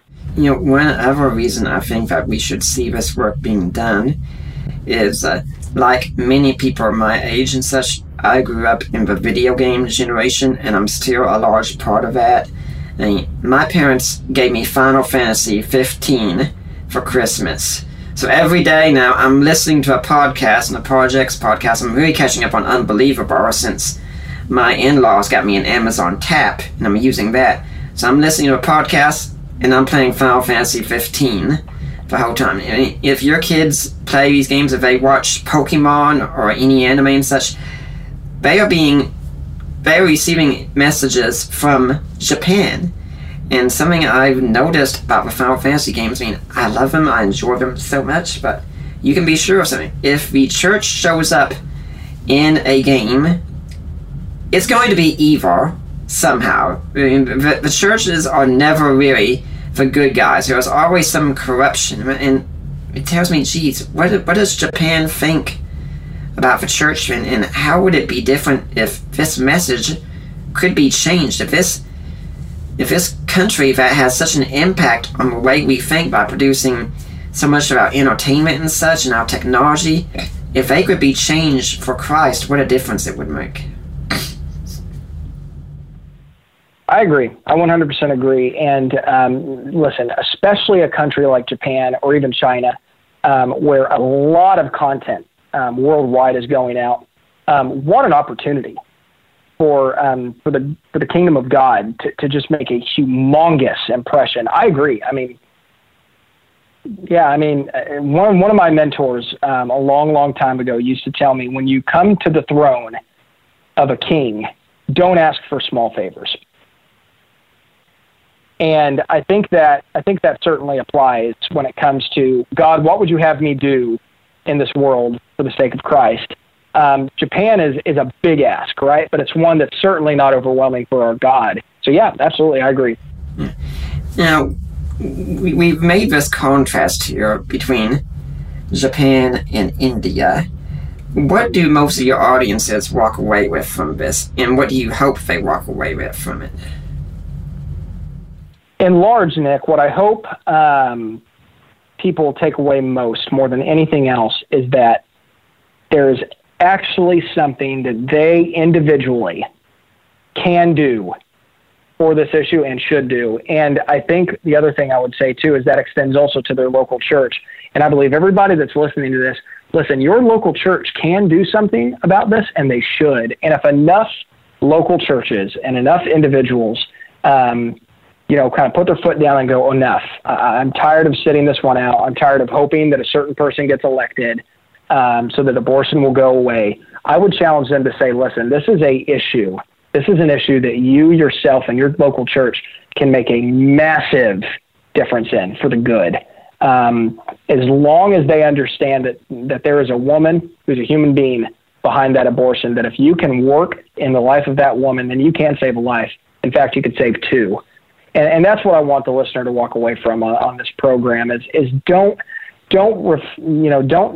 limit yourself to thinking that all you are in this situation is another person that will vote for whoever will vow to fight against abortion in Washington, D.C. We're so much more than that. We are disciples of Christ. We can do this work through the power of the Holy Spirit, and we should. What you're talking about what we can do as individuals, it's made me think something about it. Like I said, my parents got me Final Fantasy 15, so I've been going through that, and it is incredibly realistic in many ways. Driving around in a car and hearing news broadcasts about what an empire is doing, and you see all their airships and such flying overhead, and yet while you drive on the road, you see all these other people just driving by. You go to a restaurant scene, it's just people talking there, having a regular chit-chat and such, and of course that's going to go on. But it left me thinking, isn't this what the real world is like? And I'll go out and I'll go to the grocery stores. I'll see all these people and think, why do these people think they're here? Really? Are you living your life just so you can get married and have children and pass on your DNA to the next generation through them and raise up enough money so they can go to college and they can do the exact same thing that you're doing, or you are living for something more, finding that, there has to be something out there in this world that I can do, or are you just listening to the newscast going on about all the things out in the world, saying, well, that's terrible, I wish I could do something about it, and then turning on the TV? I agree. I 100% agree, and in fact, Nick, that's part of my personal testimony. There is no way that I'm the ideal advocate for this issue. And I would have told you the same thing 6 years ago. I am ill-equipped personally to be a person who picks up the mantle for this topic. But I think that's the beauty of the gospel. And I am not an author. I know that's part of the bio, but really what I am is an individual who loves Jesus, who felt deep inside of him that God was calling him to write a work of fiction on this issue.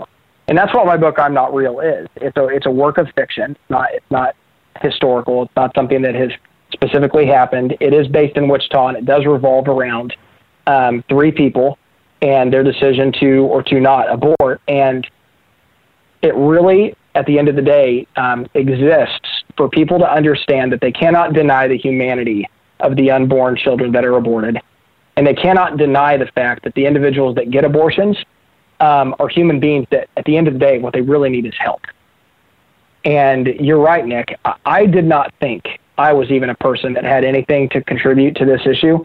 And yet, because of the work of the Lord in my life, there's a book now with my name on it. And I really don't care to move books. It's not really my concern that every listener go out and buy it. But I will say that the presence of the book exists to advocate for all the things you and I have talked about for about the last 90 minutes, which is just we can get involved. There is stuff that we can do. And this is certainly a topic that our Lord cares about. And I think we have a role to play in honoring him through that. You know, I've never been one really to want to sit on the sidelines of life, and maybe it is growing from a gaming generation where I want my life to be an adventure. And when I'm thinking about how all this takes place in our world, and say, you know, when people tell me there's really nothing they can do in the church fair, they're not really making a statement just about themselves. They're making a statement about God. They're saying God is incapable of using me. He doesn't have a power, or he doesn't know how, or he made a mistake with me. I mean, when you limit yourself in many ways what you can do, you're limiting God. I mean, sure, no one's telling you to go out there and do everything that there is to be done, but just because you can't do everything, it doesn't mean you can't do something. I agree. So, when we're talking to these women who come for these abortions, and they often feel pressured and such, what kind of things should we be saying? And I'm thinking we shouldn't start by saying things. We should probably more start by listening and then asking things. Well, I think number one, even taking a step back from that, Nick, is I think we begin by asking the Lord for discernment, right? Help me discern the situation I'm currently in, right? So that we properly understand where we stand with this issue, right? So, like, for instance, if this is a situation where you're engaging with a total stranger, then your lead into the question is probably the way God wants you to begin, right? I think it starts with, you know, listening, discovering who this person is, hearing their story, right? And really establishing trust and, you know, projecting as somebody who will listen and could possibly help, right? And actually cares about that person's life. I don't think you can begin any other way. Yeah. And from there, I think, go ahead. No, you go ahead. I was going to say, and from there, I think it begins the task of becoming such an active presence in the life of this individual that they really don't feel like they would make a decision without first addressing it with you. And from there, that's when an individual really has the opportunity to positively impact not only the life of the woman, but also the life of the child, where you are now essential enough that you could be one of those people that 82% of the women said, I just need one person to encourage me to keep this child. Now, where we normally hit a hurdle in this dialogue right now, Nick, is when a person realizes, well, wait a second, Nick, that sounds a lot like work, right? Like I might actually have to sacrifice some time and a bit of my lifestyle so that this is possible. And that, unfortunately, is normally where we get off the rails, because that's absolutely true. In order to become valuable enough in the life of a woman for her to consider talking about this issue with you, you have to first be essential to them. You have to sacrifice your time, you have to sacrifice your energy, you have to sacrifice your convenience so that this is an individual who feels comfortable sharing these kind of things with you. Now, that's not to say that you can't impact a total stranger, right? But I'm talking more about the day in and the day out. Who are those at-risk people in your life? Who is that single girl who could really use your help? Who are those girls in high school that maybe don't come from the best family? The kind of people that you can begin to pour into and prevent an abortion from even happening. Those are the targets we need to look at, and we need to be prepared to act as much as possible. You know, when you were talking about how we're going to need to work in sacrifice, I mean, people, if you're listening to this podcast, chances are you could be driving down the road in your car or doing what I sometimes do, playing a game and listening and such. Remember, this podcast came also because someone did make a sacrifice. In fact, right now, 2 of us have made sacrifices. I mean, there are many, many other things that Ty could be doing right now. There are probably some other things he'd like to be doing right now. There are many other things I could be doing right now. And instead, I'm here producing a show because I think it needs to be done. And there are times that I would much rather be doing something fun and frivolous than, say, reading a book and studying. But I do it anyway because I need to be ready for the kingdom. And it is worth it. And if things matter to you, you're going to do the work that's needed to get those things that matter. You know, say, the projects ministry does matter to me, and while abortion does matter, a guy can't specialize in everything. I've chosen my specialty to be in areas like the resurrection and such. But since this matters, I called on people like Ty and others who have been on the show who have done that study, so we can help one another out. But people, if the kingdom of God matters to you, if being a good Christian matters to you, you're going to put forward some work. And if you're not going to put forward some work, then I can justly question if it matters to you. Well, Nick, if you don't mind, I'd love at this time to kind of give the viewers, or not the viewers, the listeners, kind of a story into my life, because I want to make sure that I found a bit of humanity into my contribution here today, because here's the deal. At the end of the day, your involvement in this task of making a difference for the topic of abortion might not be, like a helicopter lifting off, right? Like straight vertical. From here on out, I am going to make a difference in this debate, because that wasn't my story. In fact, I'll kind of give you the last 6 years of my life. So in 2009 was when Dr. George Tiller was shot down in his church. I remember feeling so convicted about what was going on in the town. And it was actually that summer that God actually gave me the title for my novel, I'm Not Real. And so for the next 2 years, I actually didn't write a single word of that book. But whenever the topic of abortion came up, I told people I was working on a book on abortion, right? And so I didn't actually start writing anything, but I was telling people that I did, right? Mm-hmm. Right. And then in 2011, I got hired as the students pastor at that same church in Wichita that I had interned at. And I was going on my first missions trip. It was a couple months after the Joplin tornado. We were driving into Missouri, and there was a girl that was helping with my youth who had just started helping with the youth. And I was single, she was single, and I thought, hey, I'm gonna try to see if I can't date this girl. Here in a few minutes, you'll see that wasn't a great idea. But I knew that this girl was from Texas and that she was adopted. And so I was kind of doing the math and thinking, girl from Texas, adopted, this girl's probably pro-life. And so I decided that as I flirt with her, I'm going to use this book I'm supposedly writing as a reason to, get her to think I'm awesome. And so I start telling her, hey, so you're from Texas and you were adopted. You probably care a lot about pro-life. And she's like, oh yes, I might not have existed if my wife or if my mom hadn't decided to have me. And I'm like, well, it's interesting. I'm writing a book on that issue. And I started to talk about this book I was supposedly going to write, when the guy that was driving the van was a guy by the name of David. And David and I had just met on this trip. And we'd become really good friends. And he was an adult whose daughter was on the trip. And I started to describe this book I was supposedly going to write. And he looks at me and he goes, Ty, I know what you're doing. Stop. And I'm like, what do you mean, what am I doing? He's like, that book you're talking about, it already exists. I've read it. So quit acting like you're writing this book and trying to impress this girl.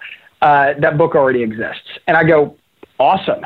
Because personally, that meant I didn't have to write it anymore because it was already in existence. And so I was actually kind of relieved. But then this girl kind of said, well, tell me more about this book you were going to write. And so I kept talking about the plot and what I had planned to do. And then Dave got really upset. And he's like, dude, Ty, you went to grad school, okay? There's a word for what you're talking about. It's called plagiarism. You know that you didn't write this book. You need to quit talking about it. And so the van got kind of quiet, and I'm like, all right, I'll quit talking about it. A couple minutes go by, and the girl, a couple rows back, one of the kids in my youth group asked, well, what were you going to name the book? What was it going to be called? And I said, I was going to call it I'm Not Real. And David about wrecked the van. I mean, literally about drove it off the road. He kind of freaked out. We finally got in between the lines again. And I said, David, what is the matter with you? And he said, it just dawned on me why I thought I had read this book. Ty, when you got hired back in May and I saw you up on stage and they were introducing you, that night I had a dream that you wrote a book on abortion called I'm Not Real, and you were talking about how it got published. Oh, wow. And the van got really quiet. And the girl that I was flirting with was like, well, I guess you have to write it now. So this is normally when I ask the people that I'm talking to, so what did I do next? And the good Christian would write the book, but instead I dated the girl for 9 months. And then it ended very badly because it probably shouldn't have happened. And Nick, I got into a really bad place. It was a dark place. I was very bummed out. I thought this was the girl I was going to marry. And it wasn't until I got to this really sad, sort of static place in my life where I really wasn't doing anything, that God really spoke to me. And it was basically, hey, listen, you can either feel sorry for yourself or you can do what you've been avoiding for years. And it wasn't until that really lonely, sad place in my life that I actually got serious about writing this book. It was about 2011 or so. And for the next 2 years, because I'm not an author, it took me 2 years, I wrote this book. And when I finally finished it in 2013, it was my fiance, who I'm now married to, who helped me finish it. And then after that, it took another 2 years to find a publisher. And so I tell this to the audience to say, guys, girls, this is not necessarily a situation in your life where you're going to immediately and 100% be faithful to the task. But we serve a really patient, generous God. And I would just commend you to continually lean in the Lord and see what you can do in that moment. And I promise you, even through your imperfection, God has got more than enough power to do something really great through your life. And I promise you that the more you do for him, you won't get an inflated sense of self. You'll be really humbled by the fact that God was able to do anything through you. I know that's how I feel right now. And it's really an honor to be on your podcast, Nick, and get another opportunity to talk about this debate, because I promise you, this is a classic example of the Lord dragging somebody into obedience. Yeah, I can kind of relate in some ways. I've got a few books in me and such, and like I said, I write something about marriage, usually on my Facebook page and such, and so many people have said, oh, this is so good, you need to write a book. Yeah, okay. And, it's still just, sitting down and actually doing it one day, because I've written my post, my blog, I've done this, I've done that.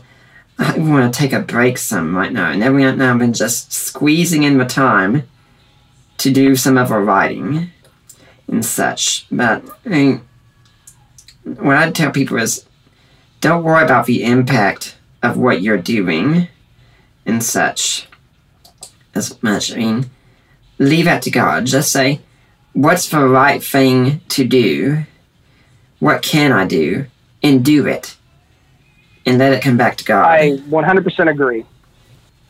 The thing is, so many about Christians today, they think they can't do anything. So, what do they wind up doing? Nothing. Nothing. Mm-hmm. And I can personally attest to that, which is why I encourage the listeners to ask the Lord a very simple but scary prayer, which is, Lord, what would you have me do? And when you get clarity on that, have as much human courage as you can to start to pursue it. I can't guarantee you what's going to become of it, but I promise you that if the Lord is behind it, you'll be glorifying him, which is really all that matters. And so whether it's the discussion of abortion or whether it's something else, I encourage the listeners to ask that simple question, Lord, what would you have me do? Because there are so many women out there, friends listening, that really, truly need someone who Christ is working through to impact their life. There are unborn children who really need someone who Christ is working through to make an impression on their life and also on the life of their would-be mother. That this is such a pervasive issue. And the more Christians who ask that simple and bold prayer, what would you have me do, Lord, can make, I promise you, a humongous difference in our world and in our culture. I'm thinking back that when I went to Bible college, was getting ready to go and such, this is just the way I think and such. I went without rehab because I have Asperger's, and so since I was special needs, they could cover my college education up to a bachelor's, which was really good because my parents didn't have a lot of money and they wanted me to get a college education. They said, you're very smart, you know what you're doing, you need to go to college. And I wanted to go into ministry.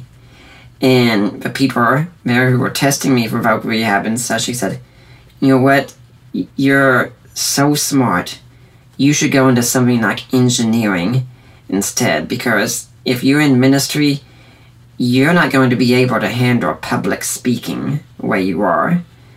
And, no offense to engineers, I'm thankful they're out there, but engineering just wasn't what I wanted to do. And I said, nope, I want to do ministry. And I often wish that they would have been there when I gave my senior sermon to the entire student body and all the professors there, which had been well over 1,000 people. And I wasn't a bit nervous about it. I love doing it. I mean, at this point, even I've got to fill in for William Lane Craig's class, which is quite a humbling thing to think about.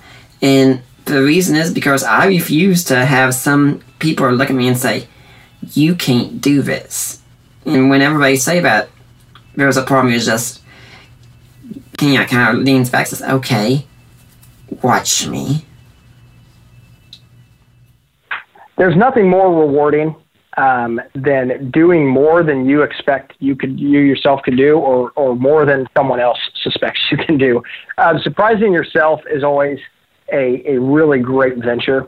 It sounds like you have personally enjoyed that. I have as well. And again, I just really commend that to our audience too. I mean, guys, girls, the more you can surprise yourself and surprise others, the better. Yeah. I mean, this podcast, it's a labor of love.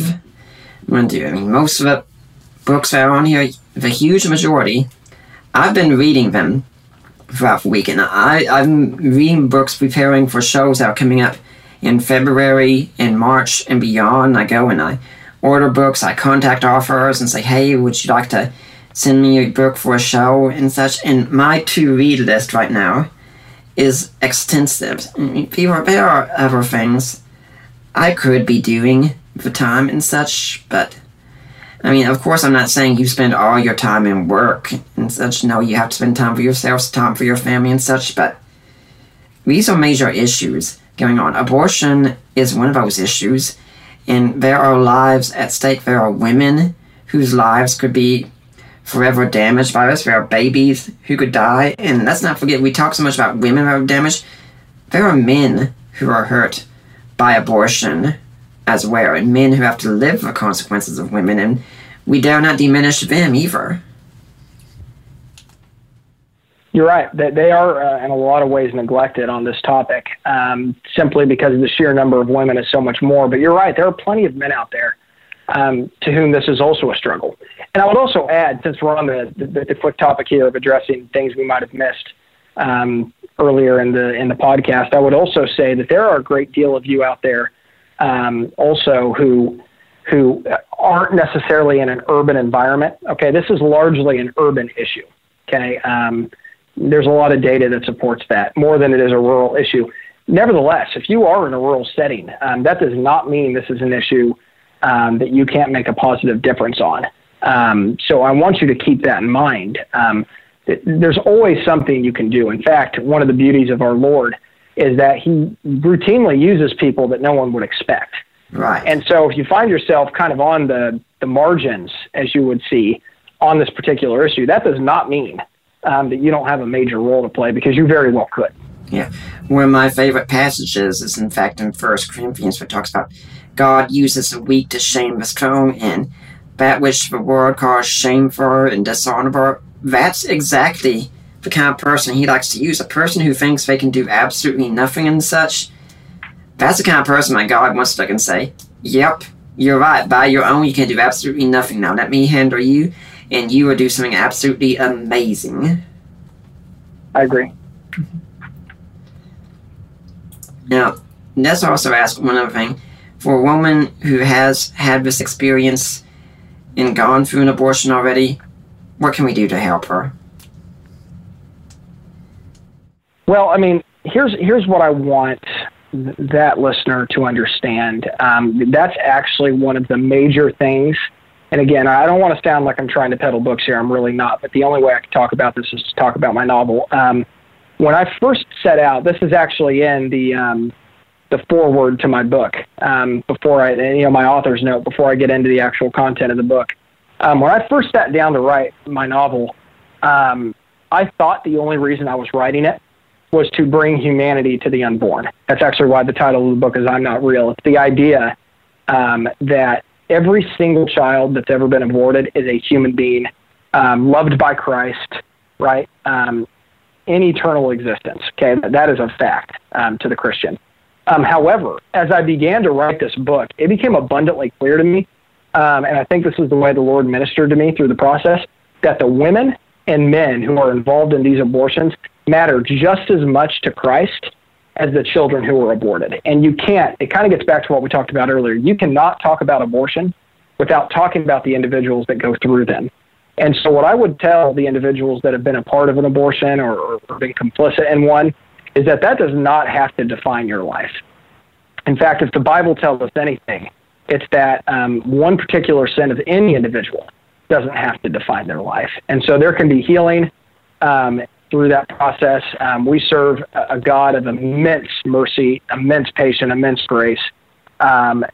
Do not let this topic turn you away from Christ. Don't let this topic turn you away from the Christian community. There's a lot of healing that can be done. In fact, I would argue that that's exactly what Jesus wants for that person. Mm-hmm. Well, Ty, it's been an interesting time, but we're getting to the end of it here, unfortunately. It's been a very interesting 2 hours, and I hope people got a lot out of it. If people want to find out more about you and your work and such, do you have a blog, website, and email where people can get in touch with you? Yes, I actually have a website. I'mNotRealBook.com. Okay.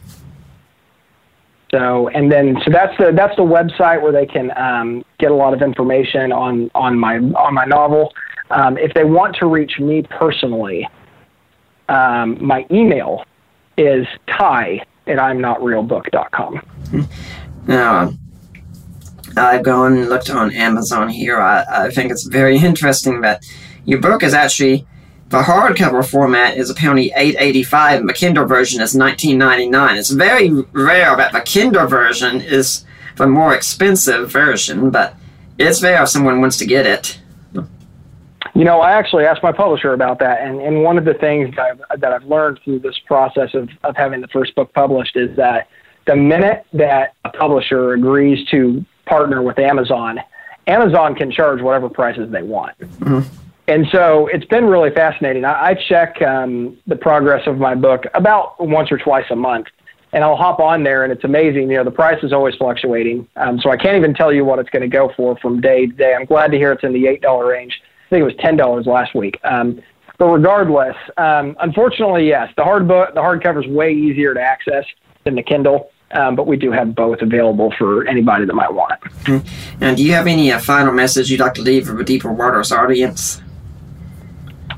It's just the same as what we started with, Nick. I just want to encourage anybody who calls upon Jesus as their Lord to understand that they could play a major role in this topic, that their role will undoubtedly include not only the unborn life, but also the woman carrying it. And mainly, I just want to thank you for having me on. It's been a pleasure.